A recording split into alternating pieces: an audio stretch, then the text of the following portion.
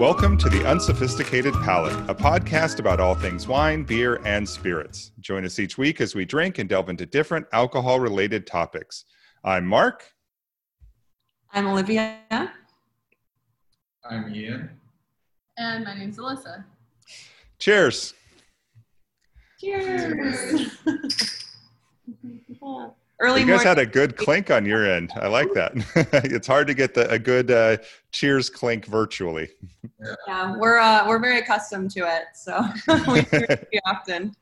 Nice. Awesome. Well, welcome back on the show, and Arbor Distilling Company. Definitely glad to have you guys back. We've talked about absinthe. We've talked about liqueurs and schnapps. Now we're here to talk about something unique to you guys, Michigan whiskey, which I'm super excited to talk about. But before we get into that, just kind of quickly want to hear kind of how did your guys, because as we know, there's been this kind of shelter in place thing kind of going on. So kind of wondering how that went for you guys and kind of what that experience was like. As it was for a lot of other businesses, it was quite a surprise for us. You know, one day we were open and then the next day we had to shut our doors. We were lucky enough, though, to be a facility that can make hand sanitizer. So it kind of it started as, hey, like, you know, if you use our base alcohol, that essentially is hand sanitizer, right? And so we were, you know, already kind of thinking about, you know, advertising that to people. And then within a few days, it became kind of a trend for distilleries, craft distilleries, to start making hand sanitizer because it was just so needed for everybody. So we just went to work, started making a lot. Our first week, we were actually just giving it away. So we had anyone that needed it come into our tasting room and they could bring their own bottles to fill. We were just donating to different organizations, which we did a lot over the past few months, donating to different organizations. And then we did reach a point where we had to start charging for it just because it is something we have to make. But that has been kind of a whole new pivot, I guess you could say, in our business, is the sanitizer. So we're still selling it now. I don't think any of us really thought that would be what we were primarily making this year. Right. But Alyssa, do you want to say a little bit about the hand sanitizer? Yeah, so the hand sanitizer is very craft. Fancy. It's pretty much grain to bottle. Yeah. Grain to donated bottles. Grain to donated bottles. So out of curiosity on that, so are you just taking like what would otherwise be, I don't know, a gin or a whiskey or whatever? I mean, it's just that. Go ahead. Yeah, vodka. It was largely, but it would have turned into gins or vodkas. It wouldn't have been whiskey just because of the way the distillation is.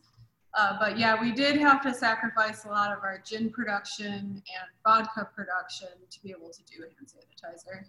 Yeah, I was wondering about that. And do you further distill it to make it stronger, or is it just good as is? The base spirit of gin is something called neutral grain alcohol, which is 95% alcohol, which is the azeotrope. You can't really get higher than that. And then you redistill that to turn it into gin, and it comes over at a lower percentage. Vodka is at 95% alcohol when it comes off the still, and then you add water to prove it down to like 40 or whatever you're going to do. So essentially what we're doing is just vodka not proofed down. Got it. Okay, nice. Interesting. I've kind of curious about that because I noticed a lot of, as you noted, a lot of the distilleries were making that available shortly after, which I thought was brilliant because there was initially a shortage and then now all of a sudden not so much. But that was my other question is what did you guys, I mean, did you make it or did you have to like kind of, as you noted, sacrifice alcohol that was designated for other things in order to make it? And it sounds like that was the case. Both. We made it specifically for hand sanitizer and we had to sacrifice alcohol that was set aside for gin as well. And are you guys going to continue this as an ongoing kind of a product, or is this something you think you might phase out, just out of curiosity? They did mention that they wanted to continue just having it, just because it's a nice thing to have and if people need it. And on top of that, it kind of sounds like COVID might be coming back. So yes, we should probably just keep it on hand. Yeah. Very smart. Okay. So now you guys have reopened. The doors are back open again now. How's that going for you? And what's that experience been like? It's going decently well. We were actually very lucky during the time that we were closed, just from the support of our customers purchasing our products online and coming to pick them up, kind of curbside orders. And then that's kind of extended into us being open. So there's kind of this overlap of people still purchasing online and picking up, as well as coming in for a cocktail. So that's been nice to kind of see this support of people in Ann Arbor, people around the state, really wanting to just make sure that we stay open. It's funny. And I mean, there are a ton of people that either had never been here before or hadn't been here in a while. And they, were like, well, we just really appreciate you as a company, so we want to come support you. So it's actually been pretty successful. And then obviously we're just, figuring out our kind of protocol for social distancing, only doing outside service. We're lucky enough to already have a huge parking lot outside of our facility. So we have extended seating out there. We have a little grassy area. So there's lots of space for people to come and enjoy cocktails. But yeah, I mean, it's, as it has been for other businesses, there's just the learning curve there of figuring out what works best. There have been, some ups and downs and some, trying to figure it out, but we're doing okay, which is exciting. So we have a system down in place. Yes, we do have a system. And so, yeah, one of the biggest things that we're really trying to kind of figure out is how to move forward with events. I'd mentioned in our podcast last time that we often like to do community events and partner with nonprofits or other organizations in town. And it's just it's a weird scenario of trying to promote lots of people in one space, even if they're socially distanced. So that's something we're trying to explore right now, is how to host large groups of people while making sure that we're still safe. Got it. And that's also, of course, assuming that, as noted, we don't reverse and have to go backwards first. So right. It's a crazy world. Yeah. Okay. So as noted, I'm excited to be here and talk about Michigan whiskey. So let's put all that yucky COVID stuff behind us and let's talk about exciting things here. We did an episode in the past, the Unsophisticated Palate did a high level kind of on whiskey and bourbons, scotches and things like that. But that said, did not have a intelligent and knowable distiller on for that. And so would love to kind of get your take on, how would you define whiskey? If someone came up to you and asked you, what is whiskey? Well, I could tell you the legal definition of whiskey, which would just be a spirit derived from grain, not distilled over 80% alcohol and not barreled over 61.25% alcohol. So that's whiskey. So that being said, just about anything that falls within that can be a whiskey. Like bourbon is a specific kind of whiskey, so it has to have at least 51% corn in that. It has to be barreled in new, unused oak barrels. Straight bourbon, of course, has to be barreled for 2 years or longer, and then you have barreled in bond, which is 4 years. And then rye whiskey has its own. So everything, it's kind of like an umbrella term for a lot of different spirits. Scotches, obviously, have to be from Scotland, and so on. What we have here is kind of our own creation. That's an answer to like Tennessee whiskey and so on. So this is Michigan whiskey. And because we are the first distillery to make this, because we created it, we came up with our own definition. So for Michigan whiskey, it has to be 4 grains, mostly corn. All those grains have to come from Michigan. And then after being aged in barrels, we infuse it with cherrywood charcoal. So it's got a little bit of a smoky flavor. Yeah, and I definitely noticed that smoky flavor. So I want to kind of talk through this a little bit. So it's the 4 grains. Is there a reason you kind of went with the 4 grains or required the 4 grains? Is that balance, or what kind of some of the thinking behind that? Yeah, that was the most balance that we could find, is the corn, wheat, rye, and barley. Got it. And then, of course, I love that it all has to be local. So grown, it's the assumption is grown, and well, I guess it has to be harvested as well if it's grown there in Michigan, correct? Correct. Okay. And then barrel aging, it just has to be barrel aged. Is there any kind of, again, because as noted, like for Tennessee whiskey, other things like that, there's certain times or limits on it. Do you have anything that direction you guys have on what you're doing? Because again, it has to be barrel aged. We don't specify, what type of barrel we use. Old bourbon barrels. So for our bourbon, we also use some rye barrels, so you get that nice mixture. Nice. Okay, and then the key, I think, is or a big part of what you're doing, which adds a lot of that, is the cherrywood charcoal. So can you talk a little bit about that process, how that works, what that is? Yeah, so use Michigan cherrywood, and you can either smoke it yourself or just find some already made.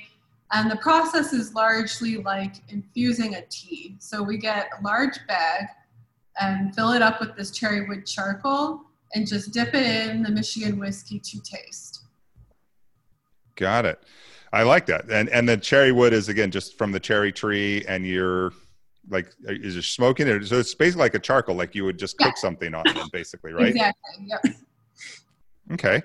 Awesome. Okay. So what does that, I kind of know, when I've tasted it, and I've got some right here. Fortunately, I was wise enough to acquire a bottle while I was there and purchase one from you guys, because you guys had mentioned it when we were previously recording, and I said, well, I had to taste it. I tasted it, and I had to walk out with the bottle. So it's that good. So I definitely, you noted the smokiness to it, I think, and that clearly comes from the cherrywood charcoal then. But how else would you kind of talk about and or taste what makes it a little bit more different or unique? Well, I'd say that being a whiskey, we don't really have to follow the bourbon guidelines, but this largely does. So we use mostly corn, and then equal parts wheat and rye, and then just a small amount of barley. So that's kind of like our mash bill that we found the best balance. Yeah, and it's very, and I think, because as you noted, that balance, it's very smooth. I don't know, and I'm I don't know, maybe it's just me, maybe it's come from the barrels or something, but I actually, again, I get the smoky, but it call me crazy, but I get just a hint of almost, and maybe it's just in my head from the cherrywood, but just even a hint of cherry in there. Am I insane? No, that would definitely be coming from the cherrywood. Yeah, so that I've tasted that too when we're doing research and development of just the taste and flavor of just the cherrywood. But yeah, there's no other additives other than that. Outstanding. Very excited that Ian joined us here again today. Thanks, Ian. And because when you have a really good whiskey like this, you obviously want to do it in mixed drinks. And so as being our mixed drink specialist from the last few episodes, wanted to talk about that. I'm going to cheat and start and steal probably one of yours right off the bat, because I had one with this last night. And actually, that wasn't the first one, but an old fashioned. It was really good, I think, because it has a little bit of the cherry, and I muddled the cherries in there and everything else. And again, with the hint of the cherry wood and the smokiness and everything else, that was an amazing old fashioned. So I stole that one from you. I apologize, but I got too excited about it to talk about it. Oh, that's perfect. I'm glad you liked it. Yeah. So what other things would you kind of recommend doing specifically with this? what else might they want to do? Well, our whiskey specifically works really well in an old fashioned like that you made. I also like to do Manhattans with this one. It just has a nice balance to it, so it works really well with the other flavors going on in a Manhattan, as well as... Well, I'm going to pause you. And so I've got to confess, I've not had a lot of Manhattans in my day. So what is a Manhattan, and what else would go into that? A Manhattan has some sweet red vermouth in it, as well as the whiskey, a little bit of like a lemon twist in there too, or orange, depending on what you have and want to use in there. And I'm sure there's something I'm forgetting. Manhattans are very balanced, and since this is a very balanced whiskey, it would go perfectly with that as well. My personal favorite thing to do with our Michigan whiskey is to put it in a sour. Okay. An egg white, because that's a classic way to make a whiskey sour, with a few drops of bitters on top, which whiskey sour, for those that don't know, is whiskey, simple, egg white, and lemon juice. And it makes it very foamy, bright, a little sweet. And since they're from the large amount of corn that is in our whiskey and even the cherry wood, there's this natural kind of sweetness to our whiskey that plays really well in that. With the sweetness also, if you need a little kick in the morning, an Irish coffee with our whiskey is awesome. Yeah, I can see that good in an Irish coffee for sure. I can see that tasting delicious. Awesome. Okay. Any other thoughts or drinks, things you might do with this Michigan whiskey? Well, our kind of original inspiration when we created Michigan whiskey was the perfect companion for camping. So that was what we really were pushing. This was last year, that you should definitely, if you're going camping, make sure you take a bottle of Michigan whiskey with you. I'd highly agree with that. Highly agree. That this would be a great, I mean, again, with some of the smokiness in there, and again, it is really balanced. This would be great around a campfire, just kind of sipping on it, right? Right. Exactly. That was a lot of what we were pushing is, it's your campfire whiskey. We actually had a campaign going that was Find Your Campfire. So that was a fun summer last year. Drinking the whiskey around the fire. And, we had all sorts of people send us photos of them drinking the Michigan whiskey around their campfire and their, northern homes or whatever. So yeah, the Michigan whiskey is pretty special to us. All of our products are pretty special, obviously, but there's a big connection to the state of Michigan with this product. So definitely. And I just had this little light bulb go off. This would be delicious with s'mores. So some s'mores. Yeah. Oh yeah, you have a sweet tooth. I remember that. Yeah, I do have a sweet tooth. That is true. But it would pairs nicely with s'mores. That's my tagline. Yeah, that's great. You could even cook with it, mixing it in with some baked beans by a fire. Oh. Very good. That sounds delicious. I never thought of that. I never thought of that either. A little whiskey, especially this, inside some baked beans. Okay. All right. Sold. Great. Anything else we want to kind of share or talk about as far as Michigan whiskey goes? I think we covered a lot of its facets. Yeah, I think so too. Is the Michigan whiskey, is this available, I'm assuming, year round then? Yes. Yeah. If somebody wanted, well, let's talk a little about how if they wanted to get more information on Michigan whiskey, or they needed to get themselves a bottle, which I highly recommend. And I actually need to get another one because I've been milking this one and just kind of nursing it, just taking it on special occasions only. So I just need to get a couple so then I can just drink it whenever I want, because I wasn't sure when I was going to get more. So if somebody wanted to get more, and or any of your other beverages, as noted, you got the absinthe, the liqueurs, the gins. What am I'm sure I'm missing something. Vodkas. There you go. Vodkas. Bourbon. We actually are coming out with a new product next week.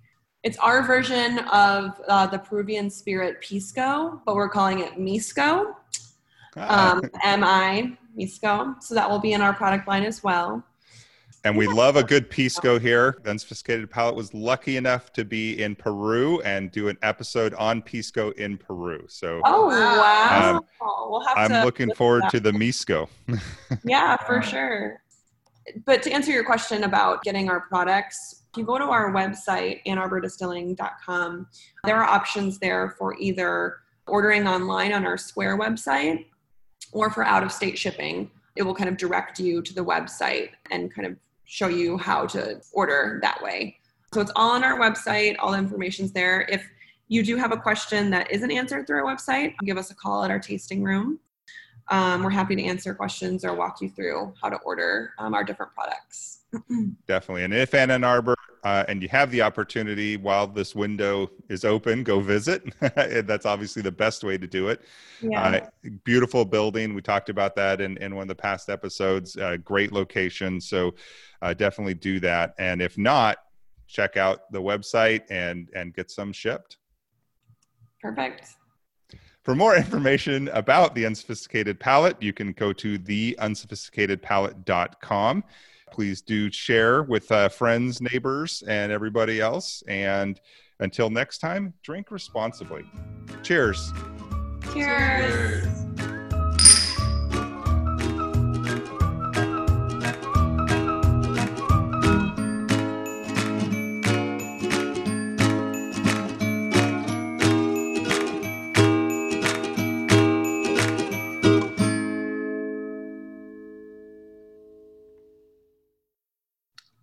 That is good.